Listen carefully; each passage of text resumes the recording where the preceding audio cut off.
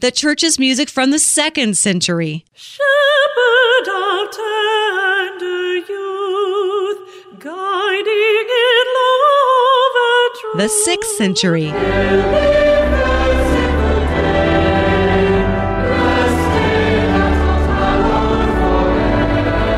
The 12th century.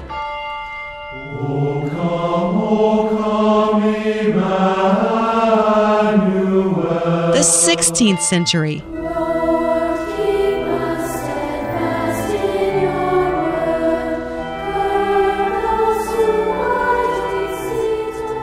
The 21st century.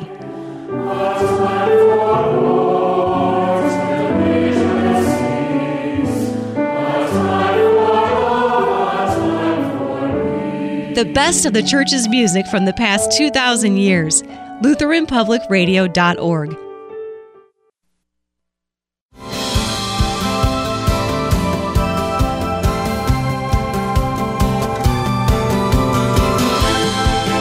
You've heard it many times, and oddly, while this is a very popular definition of faith among skeptics, even atheists, that definition being faith is it's what you do when you have no evidence. It is believing something without any proof.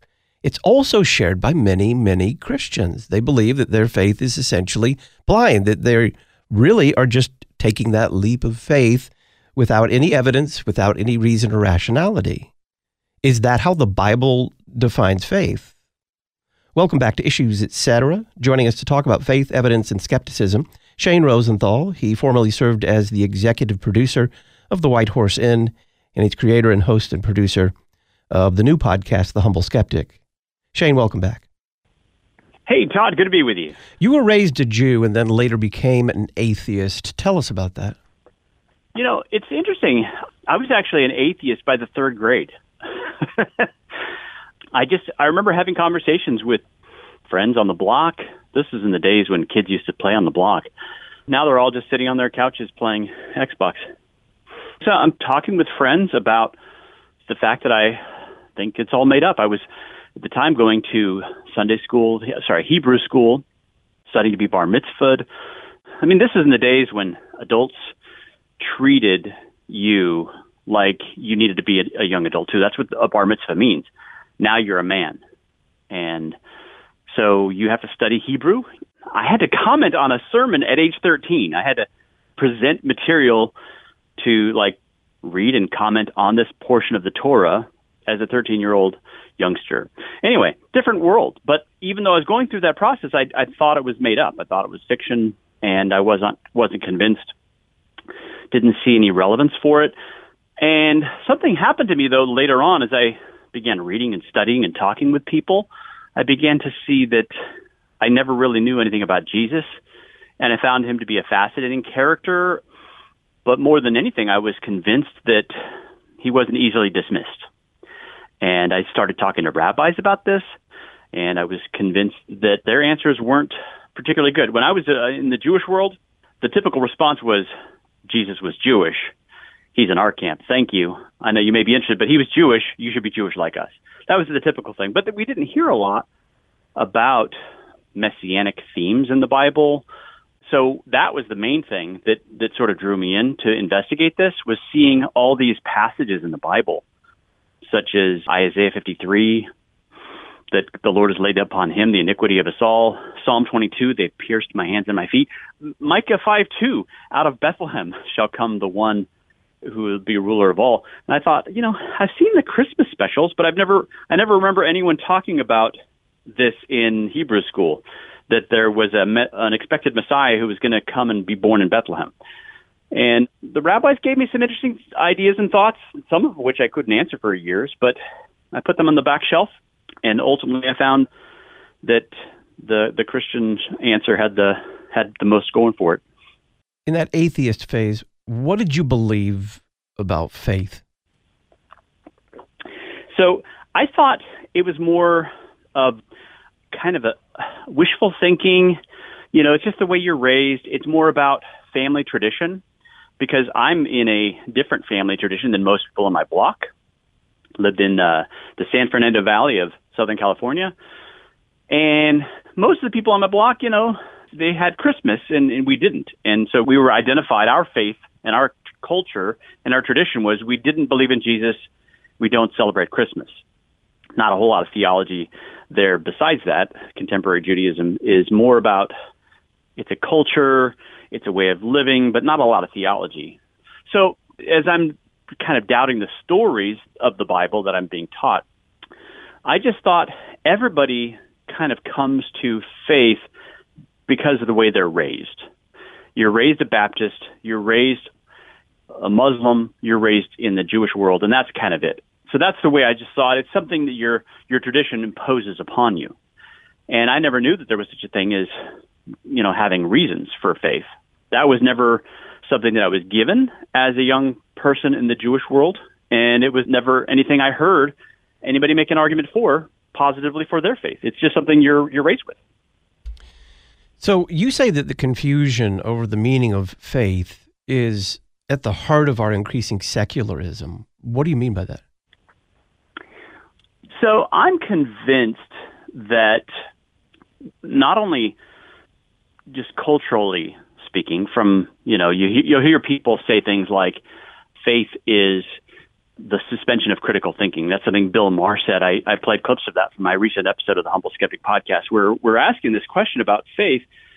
Bill Maher says it's the critical suspension of reason. Richard Dawkins says it's something you believe without evidence. Neil deGrasse Tyson says something similar. That's the common view on the street. Faith is not associated with knowledge. It's just a leap. It's a blind leap.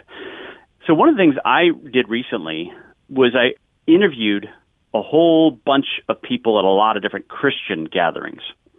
I mean, probably close to 100 individuals. And the overwhelming majority of the answers that I got ended up being similar to the view put forward by the new atheists. Richard Dawkins says, you only need to have faith when you don't have any evidence. Why would you need to call it faith? You would just call it evidence. So there's a distinction. Faith is that gap. The evidence gets you so far, boom, then you have that thing you need to jump over, like that scene in the Raiders of the Lost Ark. You got to take that blind leap. That's the popular view of faith, not just out there in the world of the new atheists. That's the popular view among most Christians that I interviewed. And that's, I think, the problem, because it's not just a caricature that they're presenting when someone like Richard Dawkins criticizes faith as believing in something without evidence.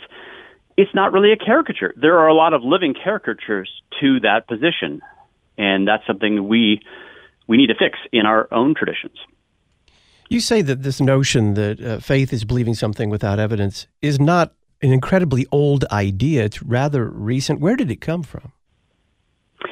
Well, if you actually take some time, and I did this recently, I had to give a lecture on the topic of faith. So I've heard that the Oxford English Dictionary kind of traces this out. You can see, because they have a lot of these citations, examples from various writings with dates, and you can see how the word faith is used and how it changes over time. And what happens is, when I took the time to do this, I found that the word faith, what you find is the shift takes place in the 1800s or so. And what mostly it means, when you look at the way it's used in English, we'll get to the Greek in just a minute, but in English, the word can mean things like a good faith promise. It could mean a body, a system of belief, like the Christian faith, the Muslim faith. But one definition that I wasn't able to find, I mean, every word has multiple definitions, so this isn't new, but I wasn't able to find anywhere in the Oxford English Dictionary, which is the world's most exhaustive dictionary. I mean, it's 20 volumes, 21,000 pages. So I wasn't able to find the definition that everyone is using today. Nowhere in the Oxford English Dictionary do we find the definition that faith is believing something without evidence. The only place I was able to find something close to that in the Oxford English Dictionary was in its heading under blind faith. Now, if you think about that, the word blind is the key modifier of that phrase. It's negating, it's saying, why would you need to use that modifier if faith already was something without evidence? Blind faith. So The word faith simply means trust. It means, sometimes it can be used to refer to like having strong confidence in someone, something. This is why a dog is named Fido in a lot of the old movies and cartoons. Fido, it's, sola fide. The word Fido, it's a trustworthy companion, basically. It's why that name stuck over the ages. Probably comes from Latin. Some Latin guy named his dog Fido, and it stuck. So it's trustworthy. When we know someone is trustworthy, think of your experience with a friend. You don't just take a blind leap of faith to say, I think I will trust you. There's a body of doctrine and dogma in the history of your relationship with your friend. And you know whether that person is trustworthy or not. And so it's the knowledge and our experience helps us to say this person can be relied upon. And that's the crucial thing, is you look at the way the word faith is used in both in the New Testament and outside the New Testament, the way Aristotle uses the same Greek word. Forget the English word. The English word and the Greek word are very similar in that they're focusing on objective considerations, not subjective considerations. It's not about my faith leap. It's about the object of faith and whether or not that object is trustworthy or not. And in the case of the word faith, like people like Aristotle and Josephus, when they used the word, it was, we are going to confirm this by evidence. And so that's what I talked about on my recent episode of the Humble Skeptic podcast, where we just take a deep dive into the dictionary definition as it was used in its original context and how it's used later in English, but then it changes at some point, and you can see the way it changes. One of the things I did is I looked at the Google Ngram Viewer, which is a tool that Google has scanned in all their documents, all their books from the 1500s to the present. And that viewer, you could type in a phrase. I typed in the phrase leap of faith and blind faith. And when you type those in, you can see those don't really come into prominence. Blind faith not until the early 1800s and leap of faith not until 1920s, really. So those are sort of new developments in the English world, but it doesn't match with the history of what the word used to mean in English, and it certainly doesn't match what it does mean in Greek in our New Testament. So go into that in the New Testament Greek. How is that word used there? So in Greek, it's pisteuo. Basically, the Greek forms, whether the noun form or the verbal form, the key idea is trust. What we have today is this emphasis on the subject. If you think about the way we believe that we're going to get to another town by getting on a plane, you can't get to the other town by not believing in the plane. So your subjective belief is important, but what's more important is the object, whether or not that plane has fuel in it, whether or not there's a pilot who could fly it, whether or not all the mechanics are working right. So your faith has to line up with the object, and your faith will do you no good if there's no diesel or if there's no jet fuel in the plane. So what you believe only matters if it's connecting to reality.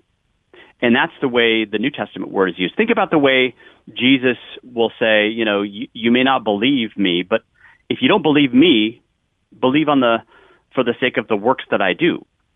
He's pointing to objective considerations. That's from John 10, I think, verses 37 and following. So believe on the basis of the things you see me doing. What do you see in the beginning of the book of John? His disciples saw him change water into wine, and they believed. They saw what he did, and then they expressed faith. They trusted him that he was, in fact, the Messiah. What does he tell John the Baptist? Go tell John what you have seen and heard. The dead are raised, the lame leap, all those particular miracles that were connecting with Old Testament prophecies. So it's the match between the eyewitness testimony and what the historic Hebrew prophets of old had said. That's how you know he's the Messiah. It's not a blind leap. This is confirmed because of what the witnesses saw, and what the witnesses saw matched the Old Testament promises. Shane Rosenthal of The Humble Skeptic is our guest. We're talking about faith, evidence, and skepticism. Does Scripture then support the idea that faith is irrational? We'll answer that question next.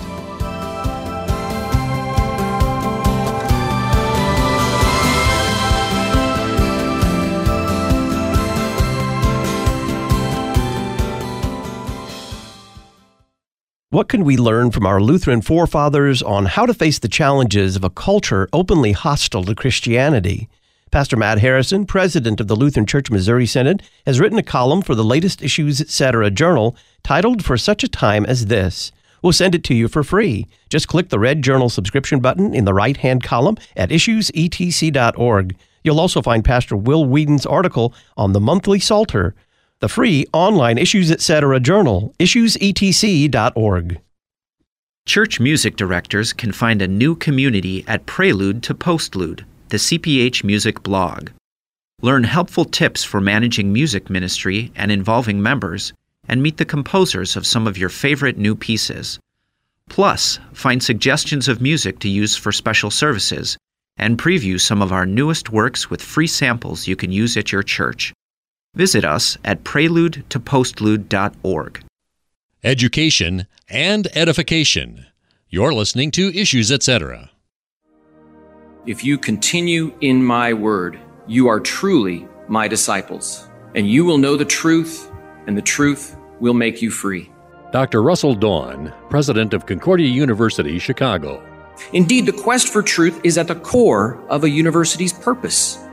The liberal arts, illuminated by the revealed truths of Scripture, are powerful for equipping students for a life of self-governance.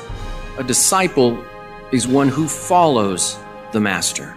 So what does it mean to follow Jesus? He said that it means to take up one's cross.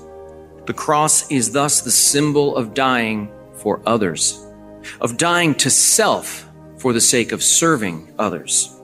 And a life of service is a life well lived.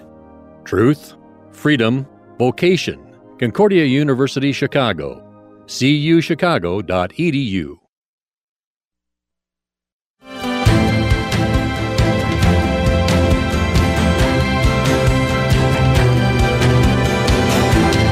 We're talking about faith, evidence, and skepticism with Shane Rosenthal. He formerly served as the executive producer of the White Horse Inn, and he's creator, host, and producer of a new podcast, The Humble Skeptic. Shane, does Scripture support in any way the idea that faith is irrational? There are actually no passages in the Bible that seem to suggest that this is an irrational blind leap, although that did come up a lot. I met some Christians who even used that phrase, that the faith can be irrational, and we should sort of close our mind to that because we just have to follow it, even though it's irrational. But more often than not, people would use this language of just a blind leap in the dark. It's something you just know intuitively, and it's something you feel. But whatever the case, it's something internal and subjective, nothing external. And the question I kept putting back to the people I was interviewing is, how do you know you're making the right leap? If faith is blind, if it's just a leap in the dark, then how do you know that you're making the right leap into the Christian religion with Jesus to the Bible? There are other purported holy books. There are other people who claim to be prophets, Muhammad. There are other gods. There's polytheism. So how do you know that your blind faith leap is in the right religion? And sometimes what you'd get is people say, well, I don't think there is such a thing as a right religion. That's all subjective. There's no absolute truth in religion. Some people would say, I don't know, I just know intuitively in my heart. So when you get to faith, though, in the Bible, it doesn't present this as an irrational thing. It presents this as the most reasonable thing. Think about the way that Luke opens up his gospel. You know, he's persuading Theophilus to believe the things that he is presenting here because he has researched them. He's talked with the eyewitnesses. He's recording some of the things the witnesses have already established. He's putting them in an orderly way, all so that Theophilus can have certainty. Think of the way that Luke talks about Paul's conversation with Festus and Agrippa in Acts 26. What I'm saying to you, Festus, is true and reasonable. True and reasonable. So, because these things have not been done in a corner. It just so happens that here are some things that happened. Jesus did certain things. Everybody knows about it, and here's how it matches the Old Testament promises. That's what the Christian apologists are doing again and again. They're reasoning with people, persuading them in the synagogues, trying to demonstrate that this isn't an offense against reason. It's actually the best explanation of all that has happened. So why are so many outside and, as you've pointed out, inside Christianity unaware of the distinctive nature of Christian truth claims? Well, part of it is as I listen to the kind of answers that I get when I do these types of street interviews, what I realize is a lot of people today just aren't really familiar with the New Testament as it's written. Because if they were, they would see clearly that the kinds of language it's presenting regularly. What does Luke say in the beginning of Acts? That Jesus demonstrated his resurrection by many convincing proofs. What I got again and again from the people I was interviewing is faith isn't something you can prove. You can't give evidence for it. If you could give evidence, why would you need faith? But I mean, just go back to the very beginning of the story. From the very beginning of the story, Moses is there at the site of the burning bush, and he is hearing God speak to him. And God says, "You got to go tell people the message of liberation." And Moses says, "Yeah, but the people aren't going to believe me." It's a funny seed. You know, what am I going to say, God? I was talking to a bush, and this is going to be hard for them to believe. Well, what does God say there? He doesn't say, "Don't worry about it, Moses. I will give them a burning in their bosom. They will just know. They'll have practical experiences. They're going to have their best life now." None of the stuff that's popular in our language today, the language of conservative Protestant theology, none of that. What he says is, "I will give them a sign. And if they don't believe that, I'll give them another sign. If they don't believe that, I'll give them another sign." And as the book of Exodus grows, you see those signs grow and grow and grow into a big crescendo to the point where they're saying to Moses, "Please, whatever you can talk to us, but don't let him talk to us, because whenever he speaks, we feel like we want to die." And this is something Moses actually is told by God. "When they hear me speaking with you," Yahweh says, "they will know that you are authoritative and that you can be trusted." It does not just a faith leap. They know that Moses is the prophet. So then, future prophets. How do we know the future prophets like Isaiah are true prophets? Well, it says very clearly, Deuteronomy 18, the true prophet is the one who will clearly predict things that will come to pass. So we can look at our Old Testament and say, look at all the passages here, not just scattered here and there, but the whole thing can, just like Jesus said, is about Jesus. And when you look at Isaiah, you say he's predicting all these things that came to pass. He's predicting the Assyrian invasion, the Babylonian invasion, the restoration under Cyrus, but most importantly, he's clearly communicating. It looks like a chapter from Luke's gospel in Isaiah 53. There, all the Christ suffered and his death for sin and his accounting us as righteous in him. Isaiah 53 is just an amazing passage. Well, all this is written 700 years before Jesus ever arrives on the scene. So that can't be explained in any other way by saying this is a divine text. There's no way to explain that. And so it's a very rational and reasonable way to conclude that this text can't be explained naturally. You point out, and I thought this was both true and clever, that characters like Richard Dawkins, they exercise faith, albeit not Christian faith. They exercise faith all the time. How so? Well, if you think about someone like Richard Dawkins, he is assuming that he's got, the correct definition of faith. He says, faith to me means believing something without evidence. Okay, well, do we just take your definition of faith as if it's the gospel truth? Or should we investigate it? And that's what I try to do on my latest episode is I don't want to just take you on faith. I want to investigate it. And then secondarily, if you think about Richard Dawkins, he's a scientist, but he's a scientist in a specific field, in particular zoology.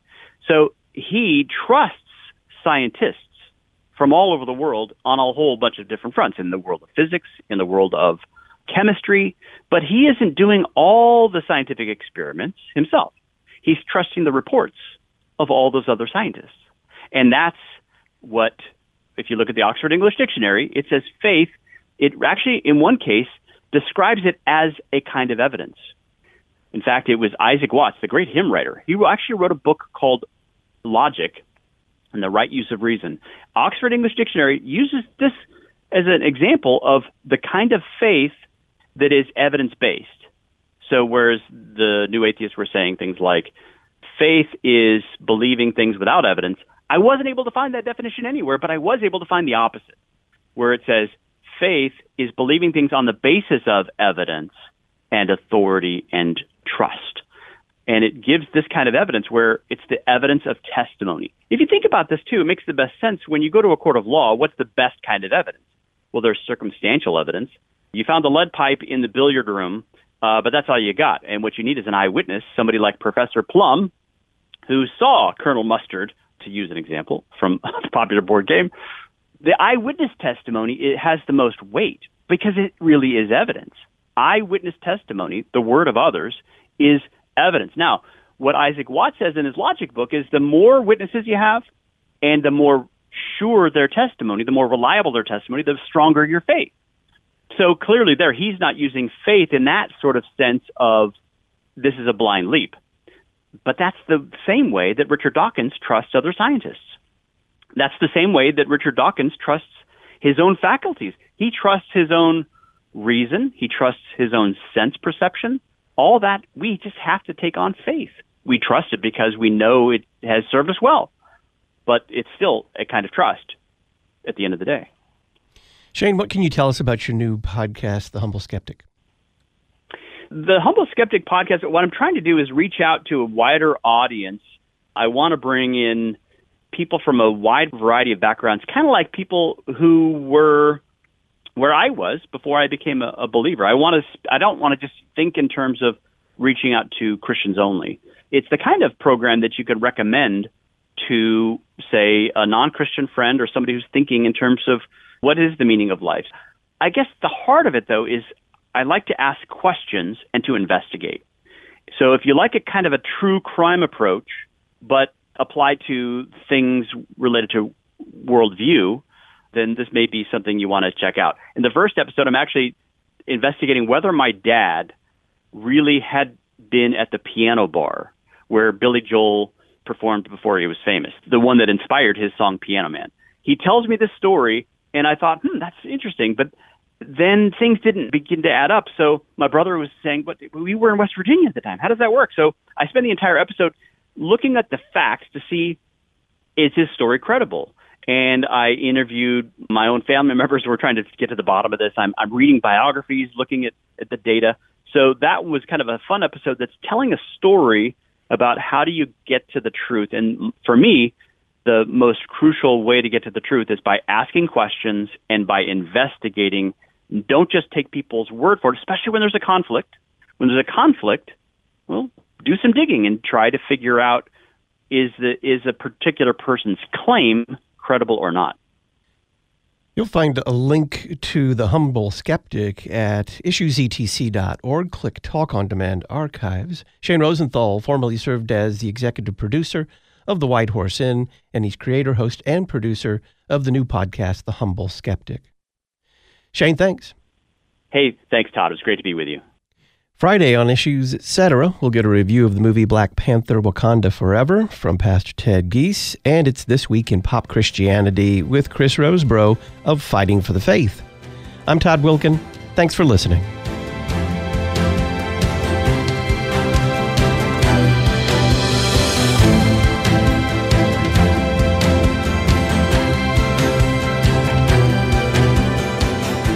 Listen weekday afternoons to Pastor Todd Wilken and guests on Issues Etc.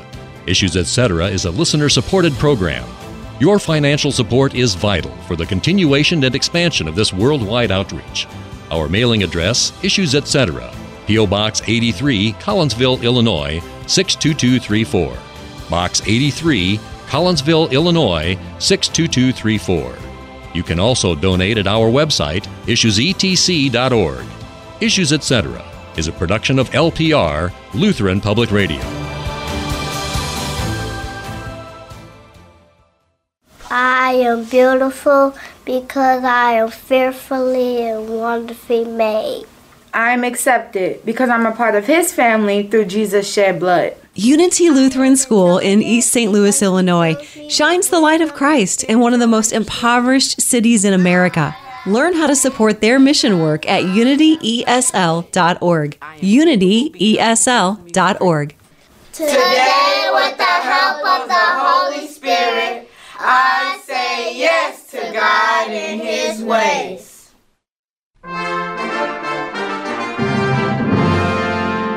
The grace of God, the church's music, the Lord's Supper every service every Sunday, preaching Christ crucified and risen, our hope for years to come. There is hope in St. Louis, Hope Lutheran Church, that is. 5218 Neosho Street, St. Louis, Missouri. Find us on the web at hopelutheranstl.org.